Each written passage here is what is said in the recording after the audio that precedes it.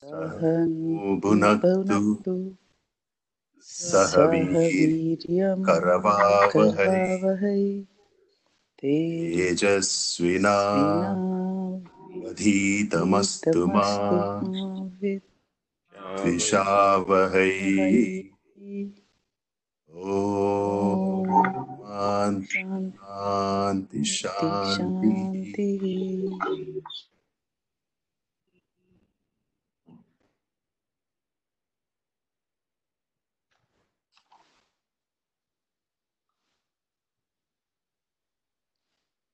So, Ali, I think today we should start with you. You had a flurry of questions yesterday. Yes. So we'll do the same thing. We can start wherever from the book rather than go through one at a time.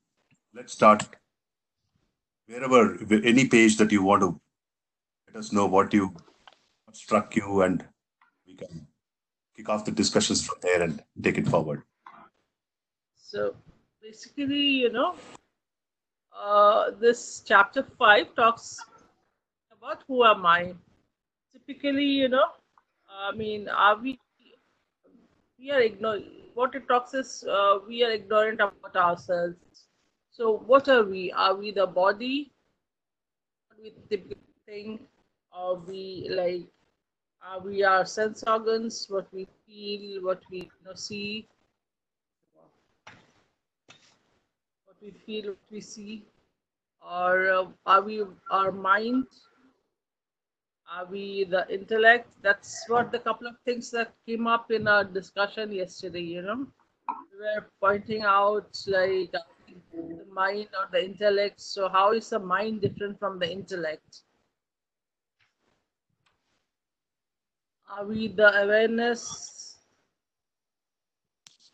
And actually, it comes to the conclusion that we are the awareness. We what do you say? What we conclude, from all our experiences, what we come to understand, and that's what I mean. Understand that's what this it is. I guess we are the awareness, and is awareness limitless. Can the rest of us who are not speaking, can we all mute our mics so that we can?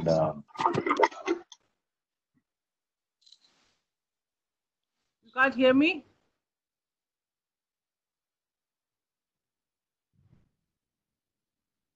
We can hear you, but Rajesh, you yourself have gone on mute, I think. Yeah, we can hear you, Sonali. I have gone on mute. Okay. So his awareness is limitless. So this was basically the gist of the chapter, the headlines of the chapter. So we can, during our deliberations today, we can go in deep in this. So my question was yesterday, as I put it in the WhatsApp group, like if we are the awareness, that's what it concludes at the end, that we are the awareness. So if we are the awareness, so is how true is our awareness? Is it what we are aware or what we are made to aware? So a lot of times, especially if we are seeing something ourselves directly, definitely we are aware of it. But often these days, a lot of things are happening elsewhere, elsewhere in the world, and we are made to aware of it either through media or through friends and family or relatives, whoever is there witnessing that event or that fact. So my question or dilemma is, what if that person is lying, and you are made to aware of something that is not true, that is false. So, and that kind of shapes you who you are today, or who you are at that moment, or at that time, or that particular period. What you're thinking, what you're feeling, how your mind is working. So it's dependent on what you are made aware of. So that was at the end I had the question like, often our what we witness is quite limited these days, what we see or what we feel. Most of the time we are dependent on what others make us aware of. So how is that relevant in today's world of who am I?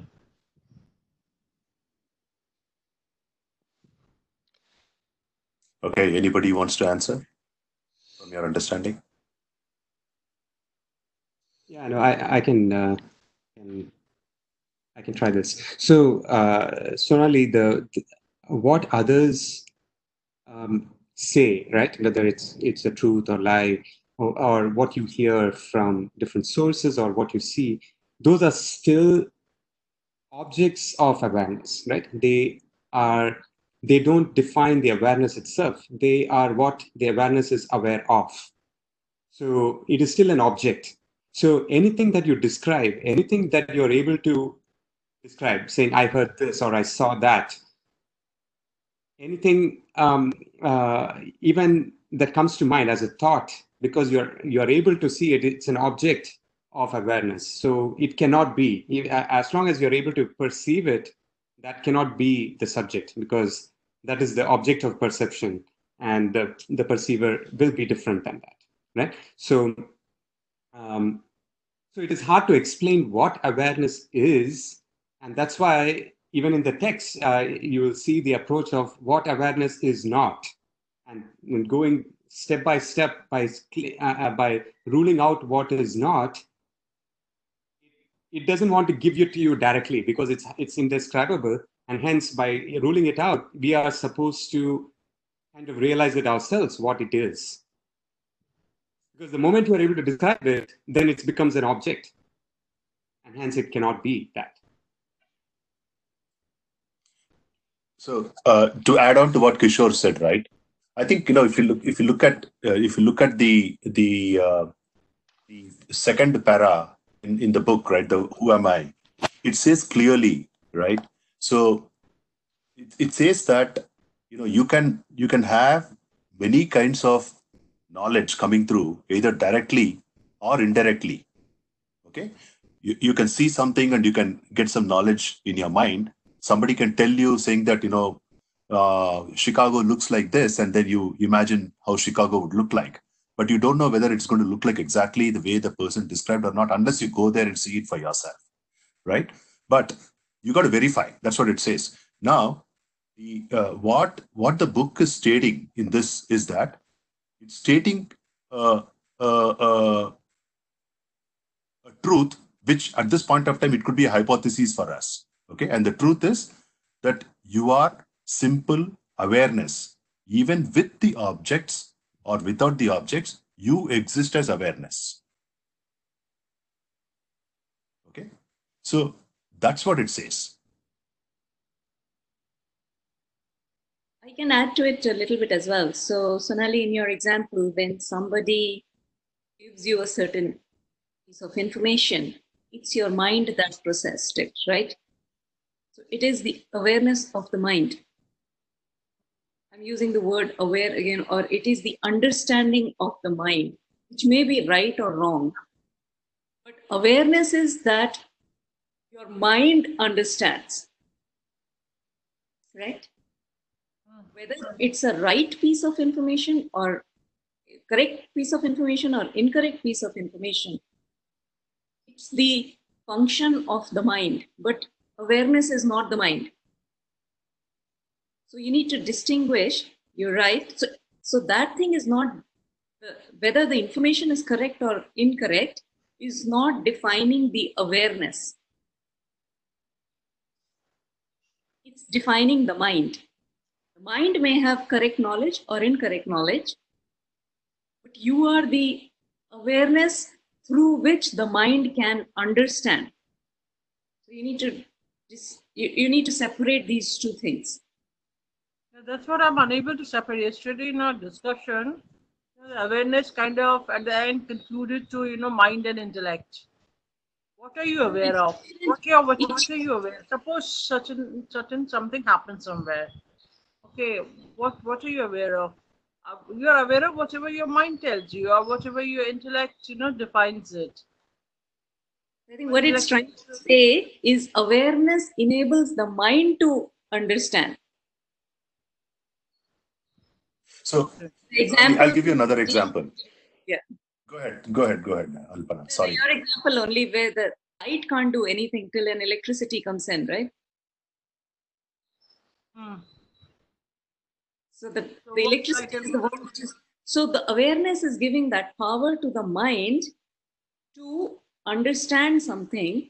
That understanding can be right or wrong, but it's the what we are interested in is what is enabling that mind. That is the awareness. In for lack of any other word, we are referring to that as the awareness, or you can call it power. Okay. But they're using the word awareness also because when you are aware of your ignorance also. I don't know. Who says that? It's not. It's what is making you aware of that? That I didn't know when I was asleep. What happened? Right. So just try to spend some time on this. That the mind and the awareness they're trying to describe are two different things, and it is saying that awareness is not mind. Go ahead, Rajesh. Sorry. Sorry, and also the chapter. I was trying to confuse the. I understood the awareness as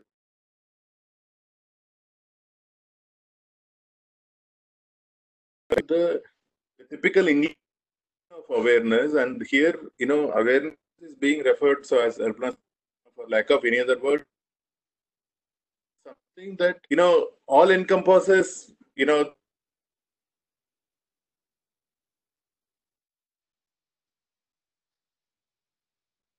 That's why nothing like your your awareness and my awareness. In a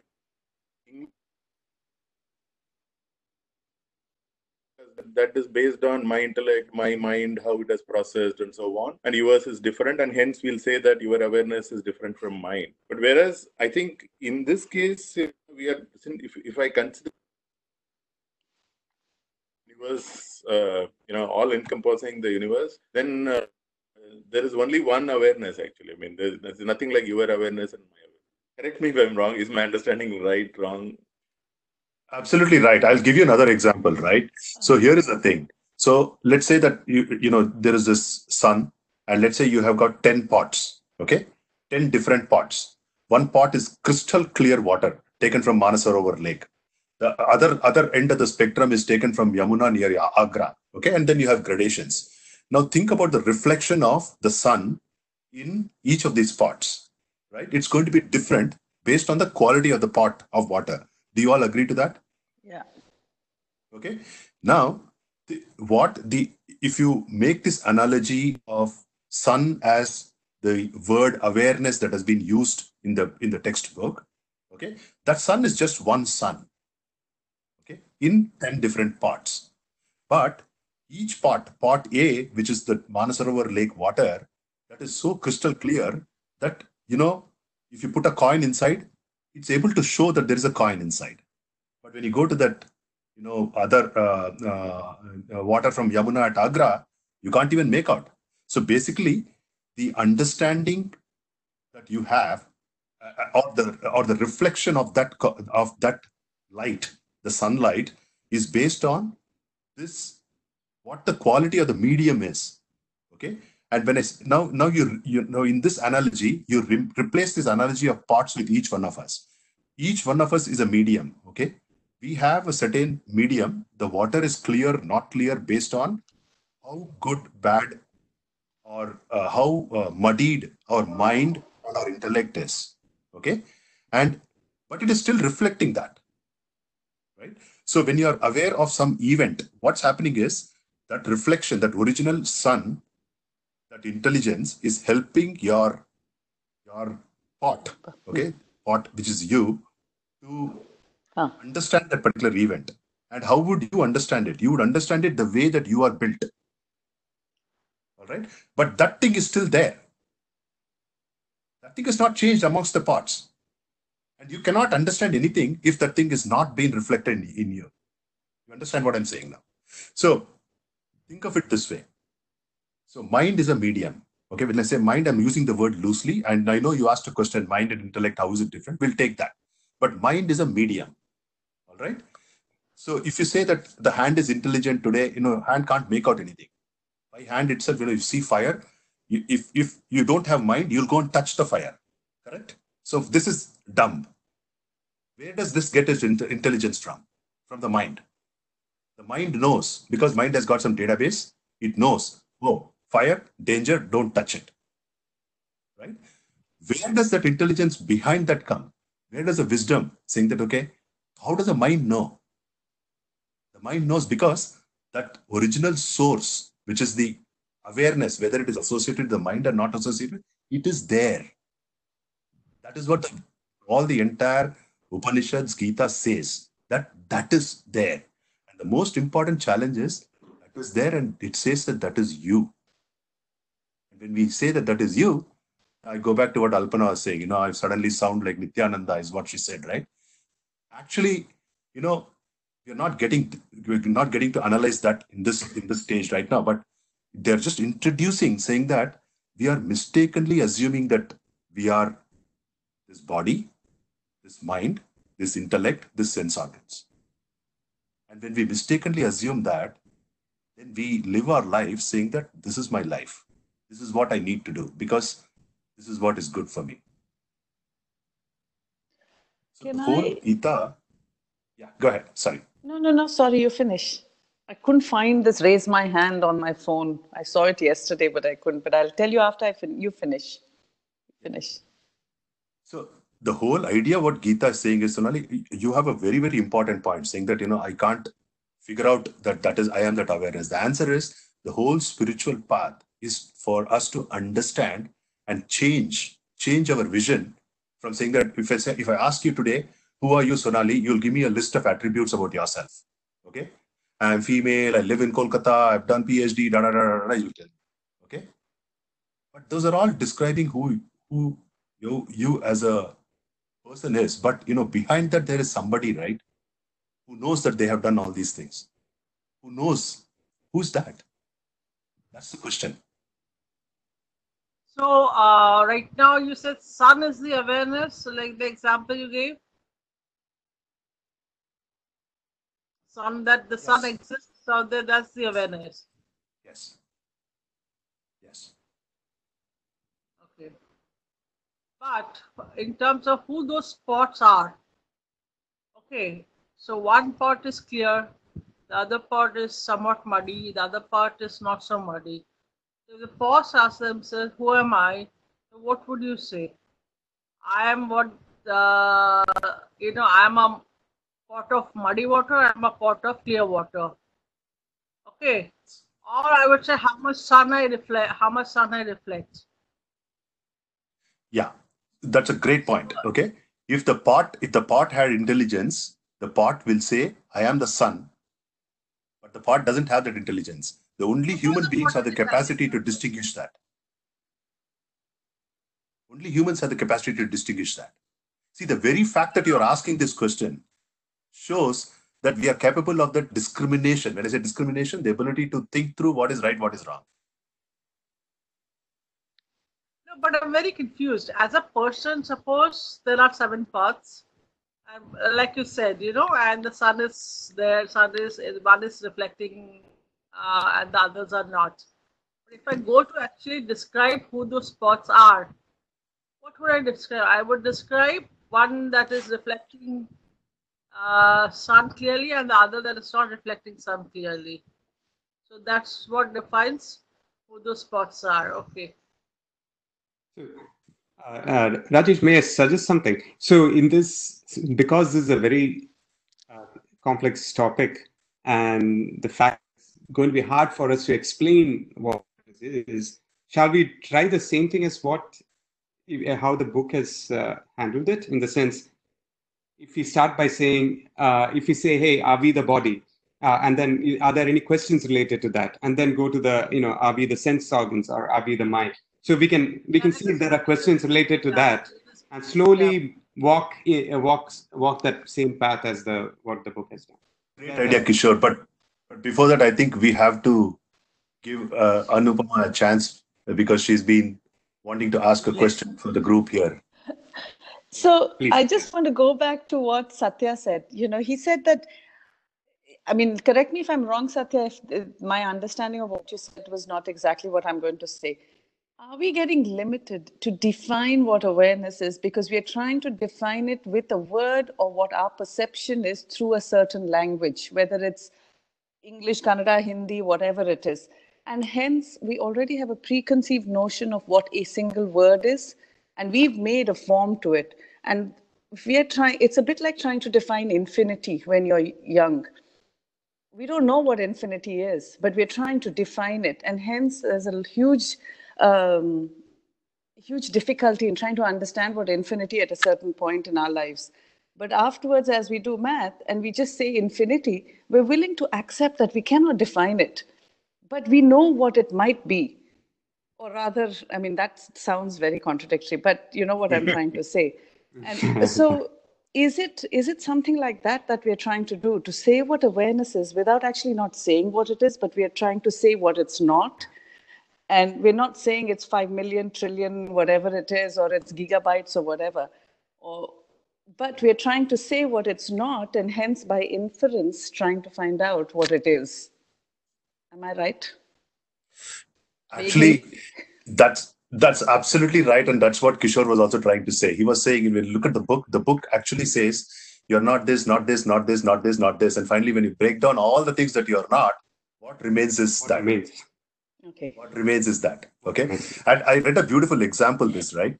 The method what these books, Upanishads or scriptures use is a very convoluted method. Okay. And the way that they explain it is, let's say that there are 10 people standing there and you want to point out to somebody, let's say Mr. X. Okay. Let's call it Kishore. Okay. You want to point out who Kishore is in that 10 people. Rather than book telling, that person is Kishore with the blue t-shirt, the book says, it's not those 3 women. It's not this person who is 4 feet tall. Okay. And it'll say not. And 9 people it'll eliminate like that. And then what remains? The 10th person remains. So the Upanishads also, the Gita also says exactly the same thing. It says, you're not your body, the physical body, the flesh and blood.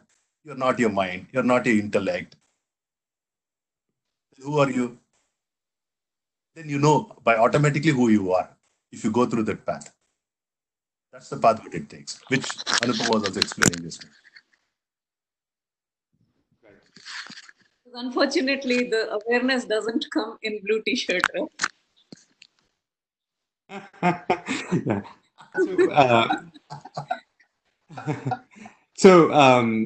Maybe this other example we kind of briefly spoke about. This helped me greatly to understand this also. The example is that of a clock, right? So just like, to see the time pass by and to see what is the current time and how much time has passed since a certain event occurred, you need, a clock needs a clock phase, which is kind of static, does not change at all. And then the clock hands can move in relation to that. So only when there is movement in relation to something static, we can see the difference, right?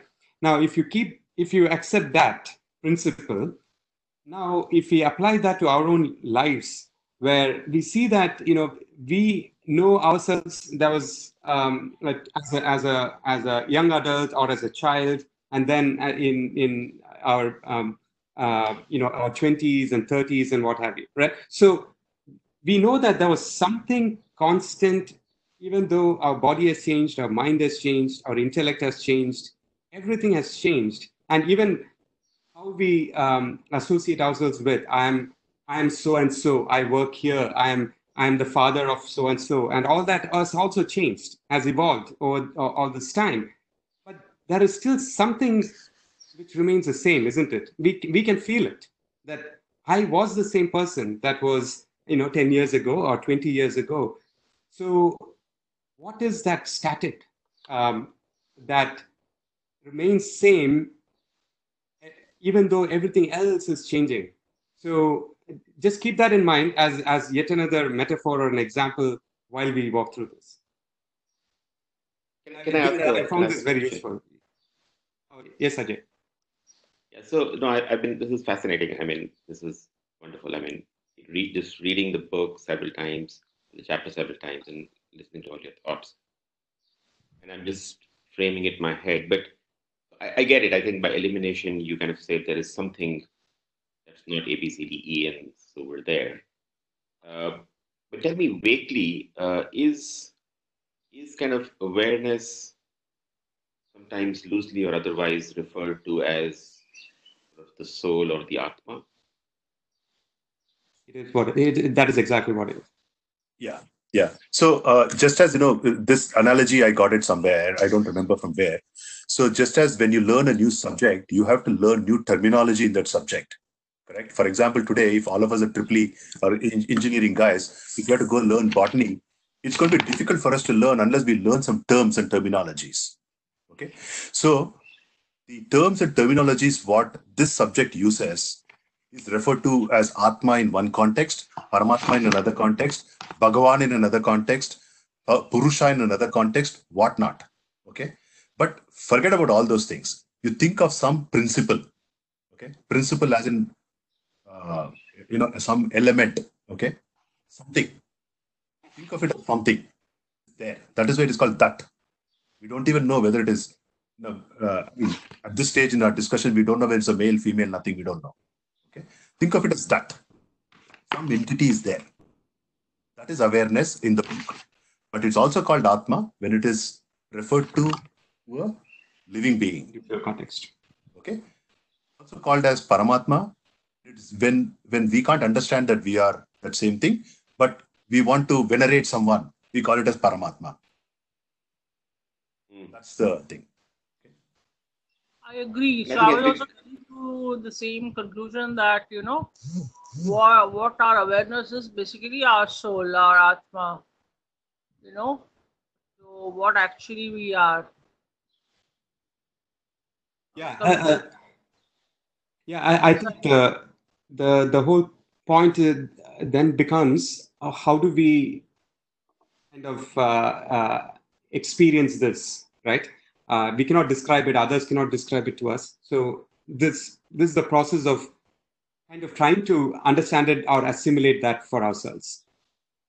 And they didn't choose this process of elimination just to complicate things, right? Because they couldn't explain it, so they figured there must be a different way of explaining it, which is the process of elimination. It's very interesting that they went down that path to kind of describe it in words because it cannot be otherwise described. Yeah. In fact, every day in the morning when I wake up, this is probably an aside topic. I say a prayer by Adi Shankaracharya called Nirvana Shatakam. Okay. Nirvana Shatakam is 6. Shatakam is 6. Nirvana Shatakam is 6 verses describing that thing. Okay. And the last one, it says, it's called Pratasparanam. Pratasparanam again by Adi Shankaracharya. It's a 3 shloka saying. And the third shloka, it says, Yanneti neti vachanair nigama avocham. Okay, it says that the Nigama means Vedas, the Agamas and Vedas, they describe you as not this, not this, not this, not this. That's the only way that we can describe you, it says. I think we're all so some point- tuned to describe something by saying what it is that it's very difficult for us to accept a description of something of what it by saying what it's not. I think we're just all so tuned from, like, whether it was in class or in life, we're always wanting to define something that it is. And so to not say what it is and then have an understanding becomes hugely challenging for us, I think. And I struggle with it hugely all the time. I just want to say, yes, it is this, not, no, it is not, but then you have to infer. It's always reading between the lines that I find hugely challenging. Yeah, just to Okay. on that point, I mean, you all with everything you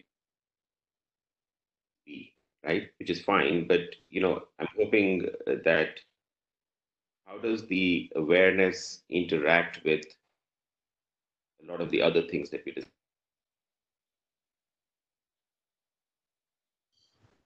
Sorry, did I hear a question or did I lose you? I think he's buffering. I lost. So while he comes back,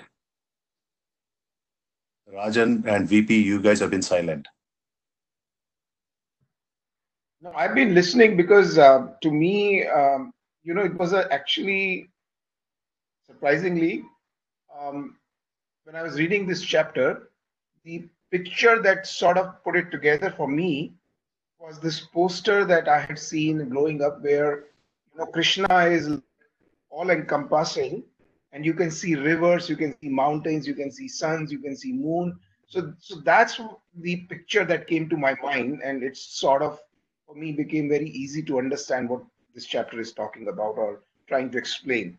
So, like Anu was saying, that it is very difficult to describe, or it is comprehend what you can't describe. For me, it's that poster became the way to understand this chapter. That's an awesome way what you described, VP. And the first time that I read the Gita, right, when I went to the chapter which talks about Vishwarupa Darshana, I said, man, I can't believe so much of depth what our scriptures have in terms of describing something which is undescribable. They have described it here also. And I'm able to understand it, right? I felt so good about it. On a lighter note, I can imagine Krishna to be so, all-encompassing and so on. But, but in the context of me, I can't visualize myself in that. So I'm okay to accept that Krishna being all-encompassing.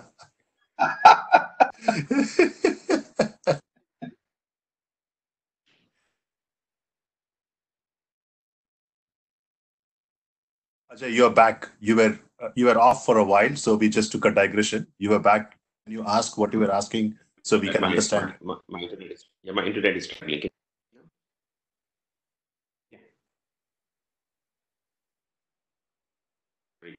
But to carry on, I will fix my connection first. Or you can call in, maybe. Just get rid of your video and just get rid of your video. The bandwidth will be better for you.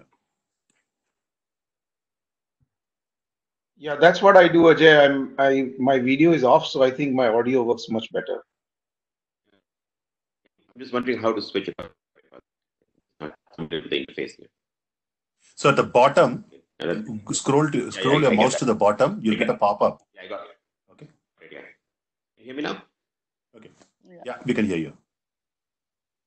So what I was saying is that, because the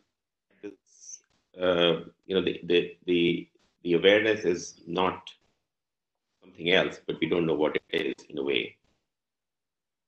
The question that comes to my mind is, what is that interrelation between awareness and the rest of the things that we've got in this chapter, whether it's body or mind or intellect or other things?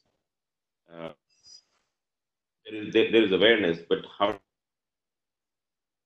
with the rest of it? Is it like a one-way street? I'm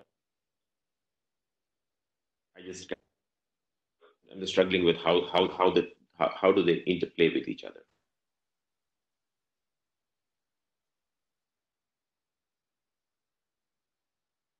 Anyone want to answer?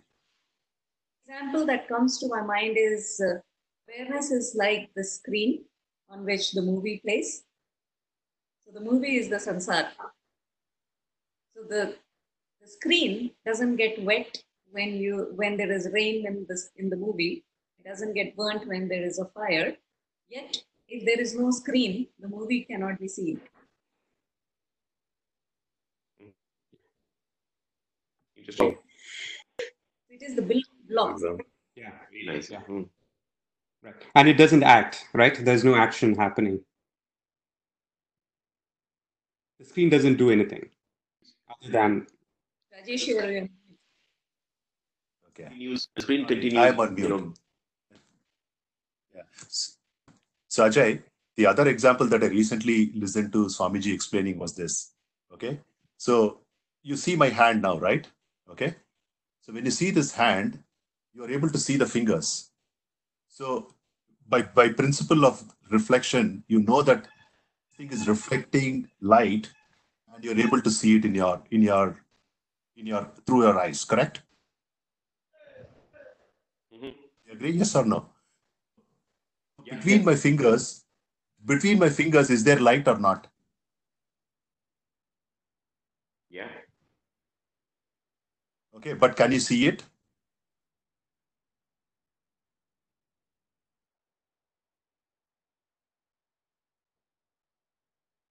No, we can't. Okay. Now I'm just moving this finger a little to this place where there was light, but you can't see. Now can you see the light? It is reflecting, right? Now the finger has just moved a little. Yeah, I get that. Yeah. Now do you know how the awareness interacts with the objects?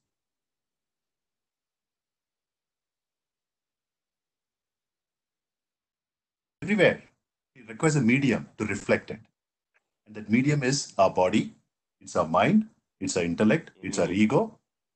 It's all that medium. Without that medium, the awareness is not available. Just like without a bulb, the electricity is not available for consumption.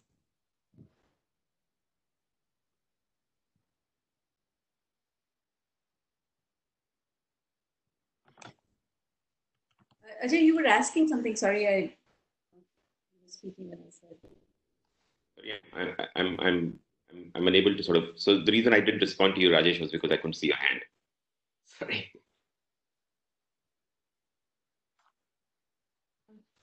Another example Sorry would be about that. if you take so there is because this awareness is very, very subtle. So maybe taking example of sky or the space. If you take a pot, pot has space in it. We call it in Hindi ghatakash. When you move the pot, does the same space move, or the pot takes the space where it has moved to? So the space is there everywhere. The pot takes the space wherever it is, right? So that is the link between the awareness and our physical body. Wherever that body moves, it takes the awareness of that place. It's not that there is one-to-one linkage between, oh, this awareness belongs to me. That awareness is there everywhere, like a screen, like space, and wherever this physical body moves, it takes the awareness of that portion, and that's what I think um, Rajesh was trying to explain using the hand. That it takes the light from that particular part, so that it's there everywhere. But the pot takes the space where it is at that time. And then you move the pot, it appears that the Ghatakash is moving, but it is not. It is taking a new Akash from the new location. But can the pot exist without space? No.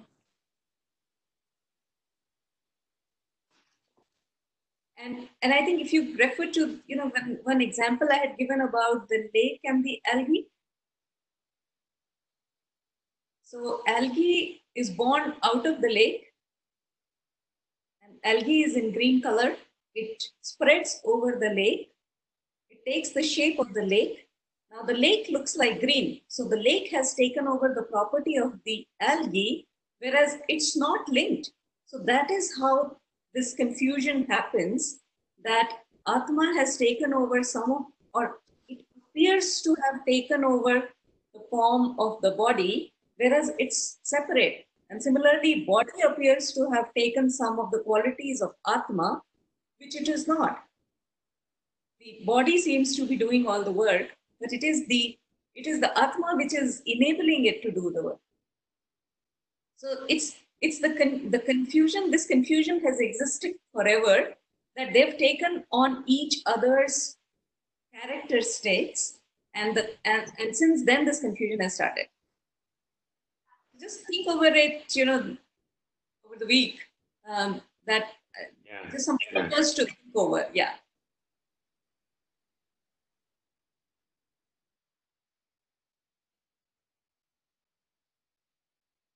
Yeah, I'm still sort of a lot of questions in my mind about sort of like the Atma has taken over, has a role in what we do, I don't get that, to be honest. I mean, I understand the analogies. Water looks green. The analogies. Water I understand the green. analogies. Yeah. Yeah.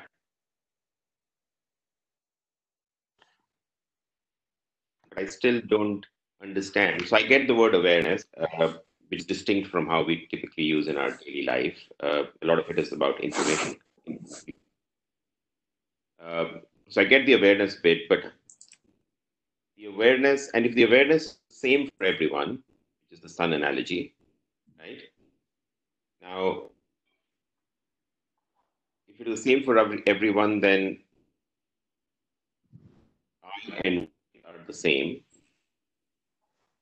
or not, I don't know. And so, yeah, so the awareness is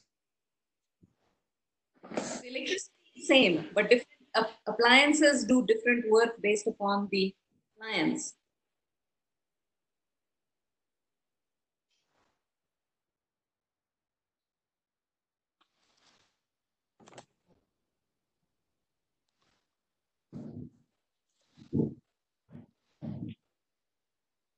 Silence means we are all thinking. So can I digress a little bit? Yep. How is Atma and Prana? We often, we say like we do it something, or we think of something because of our pranic energy. Okay, so how is Atma and Prana? Are they the same, or are they different? I don't know. Maybe it's discussed later. We'll have to hold that question for some time. It'll be way off the discussion if we answer that right now. They are different though. So let's go back to what Kishore was saying. Kishore, your suggestion was to look at the book was saying in terms of what you are not, what you are not. Make sure that we are kind of agreeing or not agreeing to that, and let's do the discussion part of it. Right. Let's start with the body, right? I mean, do everyone, if you think about this, if as the book says, you are not the body. Do everyone agree with that? Does everyone agree with that? Yeah. Yes. We do agree because we are able to clearly see that somebody, the object versus subject, we are able to see that. Correct. You're able to perceive your body. You're able to when you pinch your body, you can feel it. You can see it, obviously, and we also see that it's changing over a period of time, right? Another way is to this is something what Buddha realized, which is that hey, the whole body is so temporal; it's changing. Even what constitutes the body at the minutest level, which is at the cell level, those cells are dying and new cells are being recreated at a certain interval. So, a few days later, what constituted this body as of right now is not the same, right? So finally, when you break it down all the way to the cell level, to the micro level, also, it's actually different. So what we claim as a body is just at this time what it seems like, the amalgamation, what it seems like the structure, right? The blob right now. Another way of looking at it is it's matter, and what we eat, what we consume is what the body is, right? So yeah, in other words, we can easily see that it's matter that gets, and we are able to distinguish that from us, right? So if you were to now go to the next level, right? So if you were to, I think it's the sense organs, isn't it? Right. So yeah, it is the sense organs. Right. So yeah, I just wanted to raise that and see if there are any questions there also.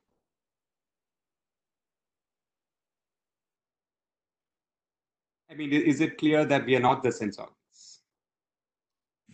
Yeah, I think Kishore, there is always a confusion, and maybe the book has probably I don't recall how the book has explained it, but I've always had this confusion, right? So although it's clear in my mind now, but I'm going to ask this question on behalf of some of you guys who may have this doubt. So when we say sense organs, there are 5 perception sense organs. Okay, I'm going to use the words eyes, but they're not. It's not eyes actually. It's the ability to see is one of the perception sense organ. Eyes is just a end point from which the ability to see is actually seeing things. Like that, the ability to hear, ability to taste, ability to smell, and ability to feel touch. These are the 5 sense organs that we have. Okay, that doesn't mean, the skin is the part of the physical body.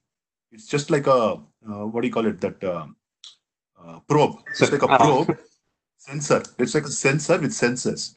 But the ability to sense is separate, is within us. Within the mind. Yeah, because sometimes, we hear things even when the ears are shut. Okay? Don't we hear that? Don't you hear some sounds? Sometimes you close your eyes, you can see something, correct? How can you see it? It's a sense of sight. What do you say about a blind person? A person who's unable to see. So he doesn't see this because of certain malfunction. It doesn't have the end point. It doesn't have an end point. Yeah. It doesn't have an end point. So he doesn't sensory. have the ability to see. He doesn't have the ability to see. Correct. So where does awareness come for him there? He's not aware of a lot of things that he's not able to see. Yeah. So whatever. Eyes, because he doesn't have eyes, or because he doesn't have the ability to see? I think it's because he has the ability to see, but he doesn't have the end instrument, end sensor to exhibit that ability. So, for example, I have personally known people who have got eye transplants. They have, their eye was bad and they removed a goat's eye and they kept it. Okay. And they connected all those dots and all that internally, and they were able to see. That means the ability to see was there in that person, but something happened to his eye. So they removed that wrong eye, the physical eye, and they put a new eye. They connected that internal whatever, and then he was able to see. That is scientific advancement.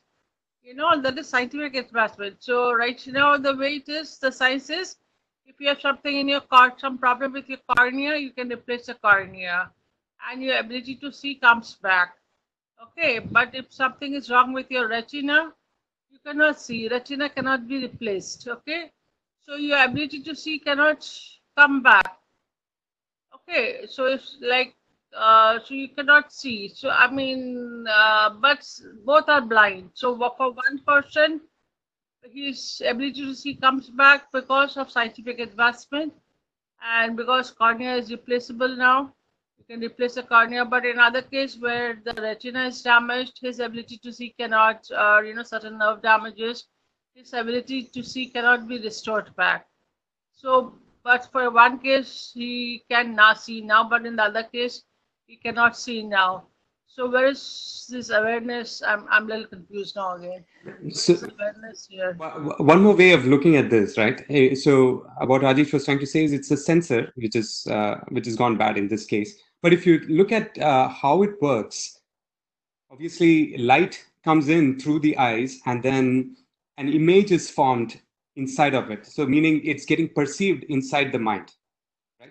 So when we see something, it's on the retina, and the nerves from the retina forms the image. Some signals are being sent, yeah.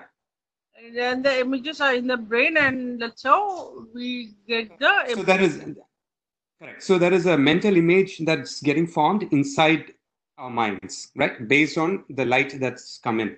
So it's that ability to perceive, right? Which is in our mind, which is what when we say sense organs, that's the part that we are talking about.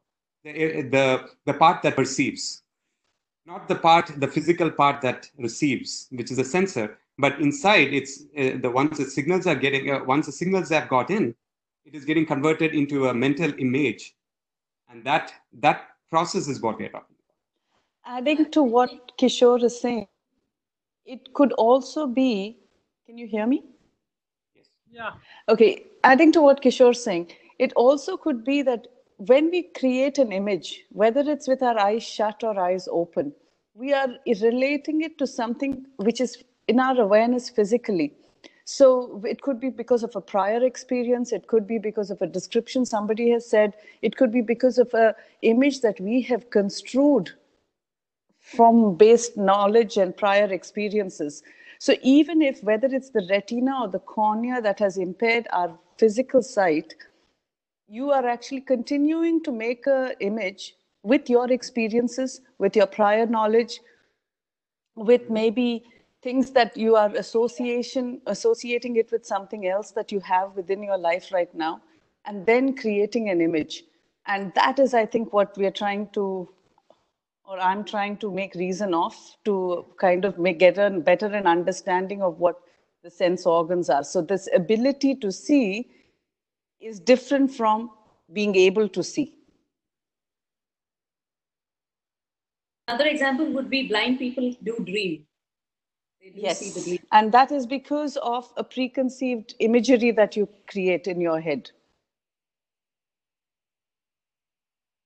And Sonali, the reverse is also interesting for us to observe, right? For example, if I'm just kind of arguing not against science, but arguing the one of the fallacies that science stops, right? In what you were saying was, if you talked about retina and cornea, and the cornea is damaged, you cannot see and all that. Okay, but assume that everything was perfect and we removed that eye out. Do you think that eye is able to see, independent of the person? That means the ability to see is not in the eye, isn't it?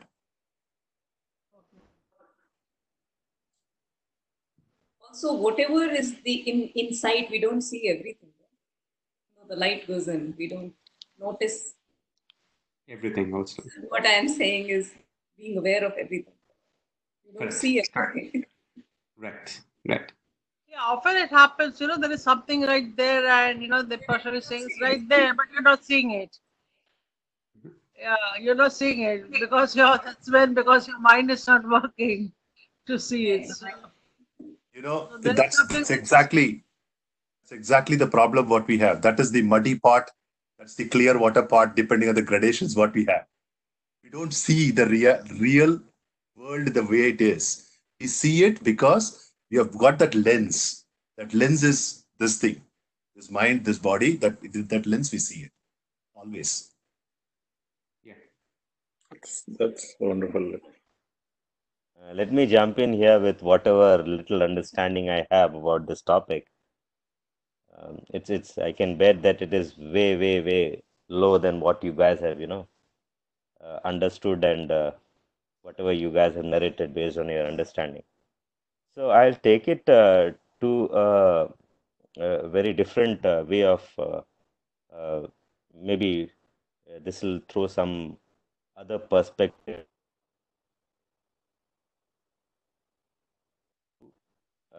His way of teaching meditation to the common man, the lowest level people who are very, not educated. And, yeah. Can you please turn off your video because your voice is getting choppy? Okay.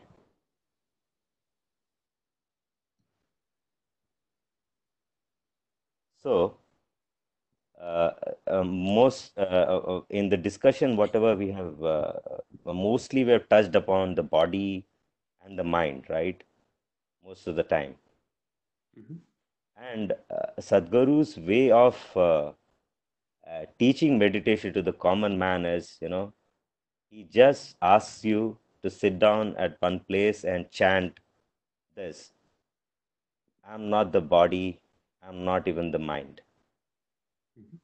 Yeah, that's his way of. I do not know how many people have been to his sessions, and his method of teaching meditation is we are just we have been asked just to chant these two sentences. Yeah.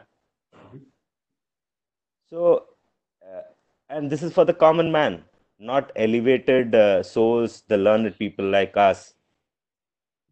So, what does he try to attempt here? is he trying to make people aware of themselves, or take them to a level where there is shunyan, there is nothing? I mean, awareness is all gone.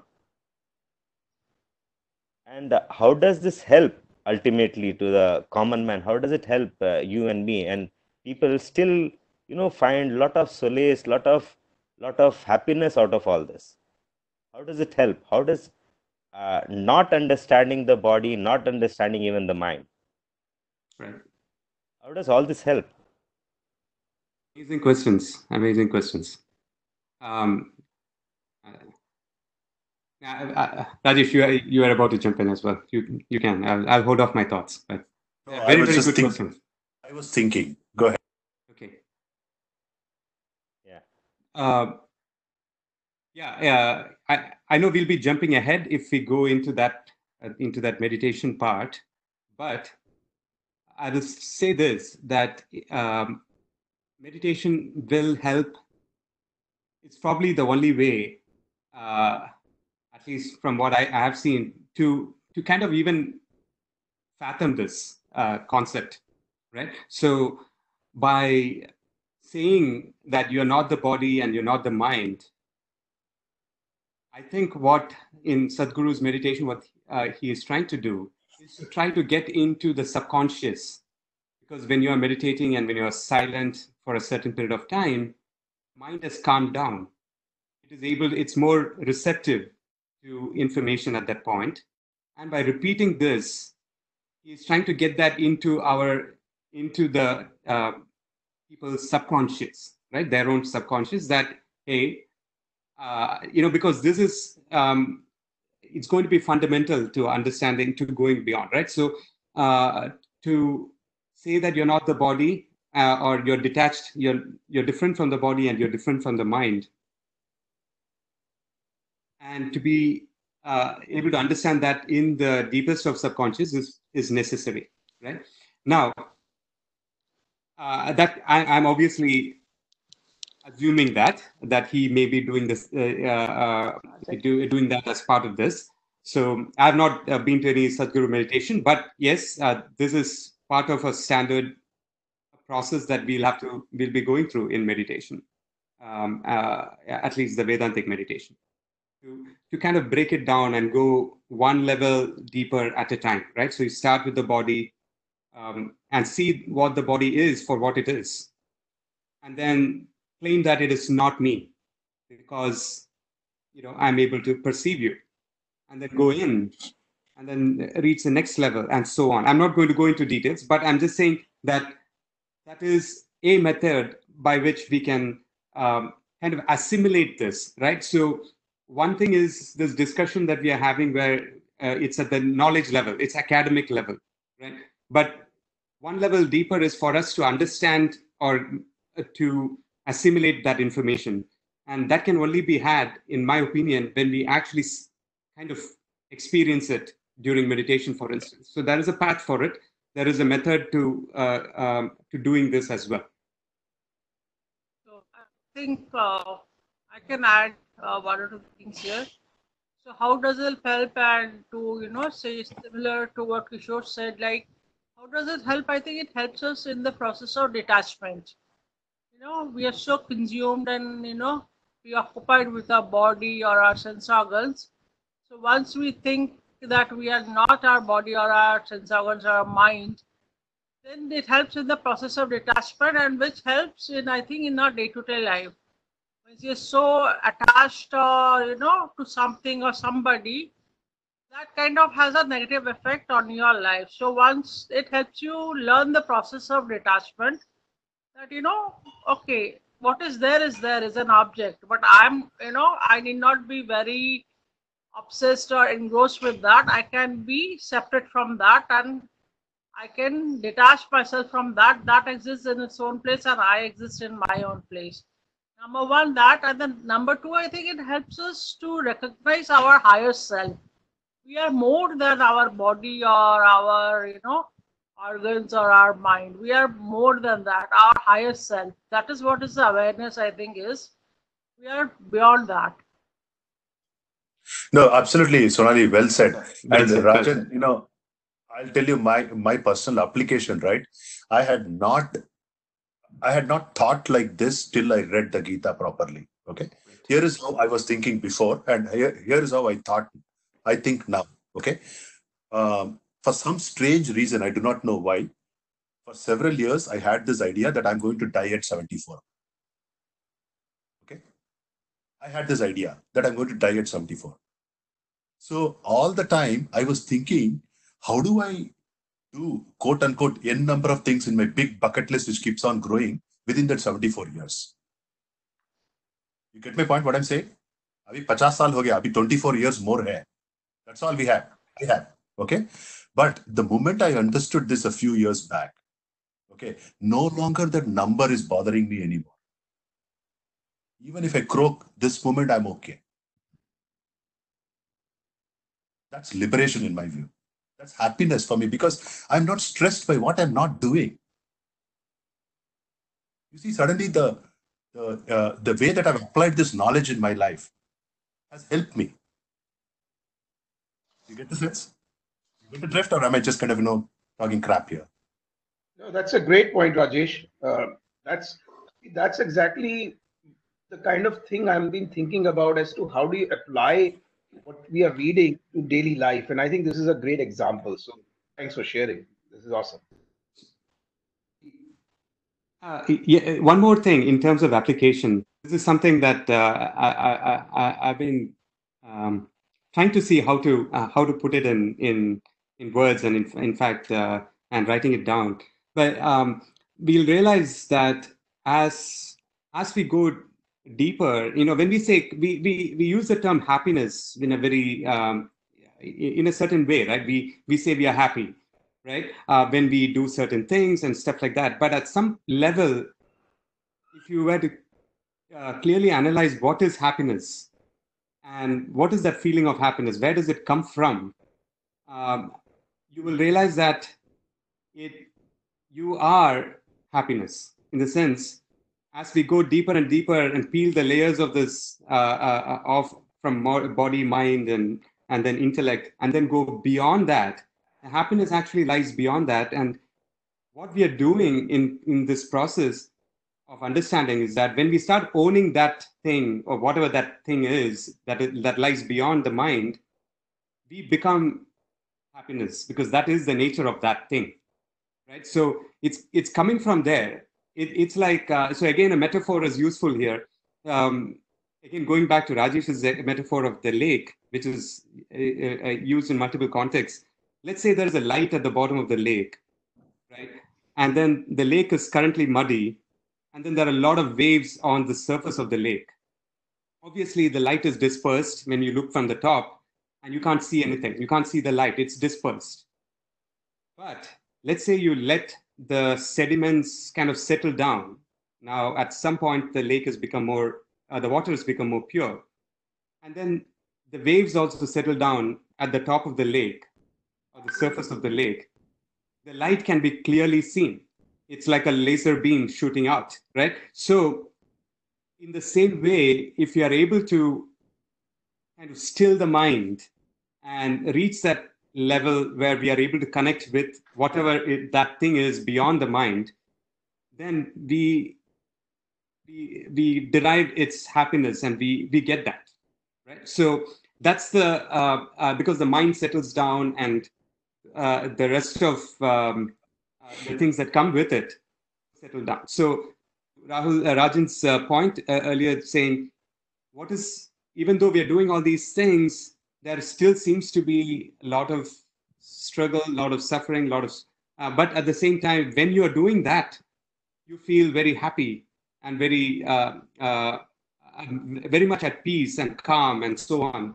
While somebody is guiding you through this meditative process, and then you come out, and after a few minutes or a few hours, then it just becomes normal again, and we start getting into the usual routine again, right? Of whatever it is that we're doing. So, but it's good to understand that when we are able to see this, even for a little bit of time, what is it that's giving you that happiness in that state?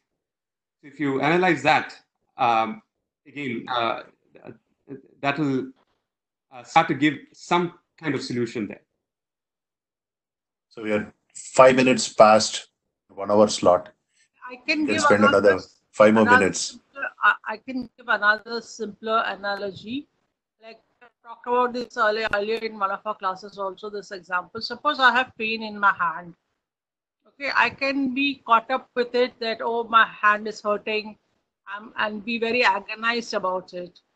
But if you think that I am not what my hand is, and detach yourself from that, then you can go to a state of mental happiness, a state of happiness where you can be happy, or you can have your peace of mind or calmness without bothering that you have pain in your hand. I think that's what it is, being detached from your body, yet and not be agonized or not be constantly thinking about it, but being separate from that, and it's like, and be happy even though you have certain ailment in your body. I mean, this is something I feel can be very well applied in our day-to-day life. Well said, Sonali. Alpana, you had something. Yeah, so great explanations, everybody's given. Rajan, coming back to your question of why Sadhguru does it in this way, that I am not the body and I am not the mind. Actually, that is what we are, that's what was the gist of this. That's the book, that's the chapter. So there are two ways of doing it. One is you introduce the concept and then you explain it later. Or, so even in science, when we were young, we were told certain things, this is like this, because initially we may not be able to comprehend. Like we're struggling with that explanation, even in this chapter now, after reading so many of the things. So he's introduced that. And I think the beauty of all this is what I think a lot of them were referring to was, once the mind quietens, this knowledge will dawn. So it cannot be taught by words, it has to be experienced. And what he's doing beautifully is just keep repeating, I am not the mind, I am not the body. Your mind will at least look for that experience. And eventually people have just attained self-realization by Dhyan method. So there's so many types of methods. See, some of us, because we went to the college, maybe it's our conditioning of mind that we have to learn it, we have to read it, we have to get a lot of theory behind it to accept it. There are people who are far simpler than us, who you say they will believe it and they will realize it actually much faster than any of us. So it's a great way, and it's like presenting different options, and at least 1,000 who are practicing that meditation, there'll be few who will just get it just by repeating the statement, I am not the mind, I am not the body. So I think that's what I'm trying to do. No, well. my Different methods for different people. yeah, my whole issue of the whole issue of bringing this discussion was, see, we are somewhat, if not the most learned, somewhat learned people here discussing the topic. How a common man, an uneducated man, must be, perceiving this whole thing about awareness, what we are talking, and how it must be, helping him in which way. Faith helps a lot. If you are able to accept it without questioning it, Right. it is actually a much easier path. Much easier path. We try to break it down through logic, and we want to see that, but yes, faith in this case, right? Faith in the teacher and faith in the teachings is what is going to help them. I think I can also compare it with how when we raise, when we are a child, when we are children, we pretty much believe and take everything that an adult, especially our parents, tell us unconditionally. We just accept it. If they say it's dangerous, yes, it's dangerous. If they say you can climb this thing, sure, you can climb it. And that is what just keeps us going. But as we grow older, we develop our own sense of perception, logic, rationale, views, and all that. And that makes us then question, doubt, debate, and everything else, that wants us to have our own understanding of what a certain statement is. And I think that's that transition. So my feeling whenever we have a guru who tells you something, you initially have that faith that yes, they are the all knowing, the all understanding. And so we just accept it. But what they're trying to do is they want us to start our journey by just accepting, and then they want us to question as to why they're saying it. Because I do believe that a true guru will want you to be that inquirer, will want you to be that questioner who's going to, maybe challenge that thought of whatever they have laid down to you. And only then can you have clarity of what they are trying to tell you ultimately. They might have broken it down into very simplistic terms in the beginning of I'm not the mind, I'm not the body. But he doesn't want you to just accept that forever. He wants you to question what is it that you want, but that you might not attain at any point, because your faith will maybe take us down to only a certain level or up to a certain level. And then after that, maybe there'll be some of us who'll reach different levels at some other point in time. I don't know if I've really got that or not, but that was awesome. And I think, all of us are talking about only one thing, which is faith. And, I just want to conclude that part of the discussion, because we're 11 minutes past, by saying that, we have faith in our parents, that they are our parents because they have told us so.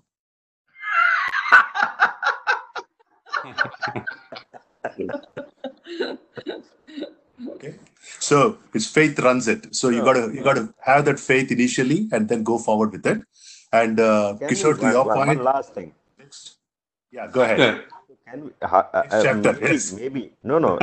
It's very, very difficult to say that we have concluded this discussion, because it's so deep and it will take many, many more, I think, sessions to conclude this. So can we at least say that it is all this whole thing around, who am I, is only to lead us to a point where you become more self-aware of something, of yourself? Absolutely. Yes. Vision about yourself. Yes.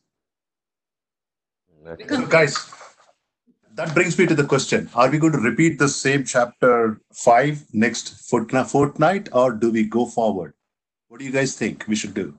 I think in this times of quarantine, I mean, we can have every second or third day this session here. I like your idea, but let's keep it 15 days, because I really feel that, we need to think through. We need to think, and we need to read and think and, analyze before. Although it's 4 or 5 pages, I feel it's got a lot of value in spending time by ourselves and then using the group chat as means of questions. I tried to trigger some discussions by asking quizzes and all that. And it's not a lot of work for me, but sometimes it gets really hard to make those quiz questions. But, I encourage you guys also to ask the quiz questions, or at least ask quiz questions. So it makes my job a little easier. Nice. Okay. So here's what I would suggest. I think the next chapter, we should go to the next chapter, because the next chapter is probably a logical break to one part of Gita. So for the next next session, we will do chapter 6. But trust me, when you go to chapter 6, you'll come back to chapter 5, chapter 4, chapter 3. You'll come back again.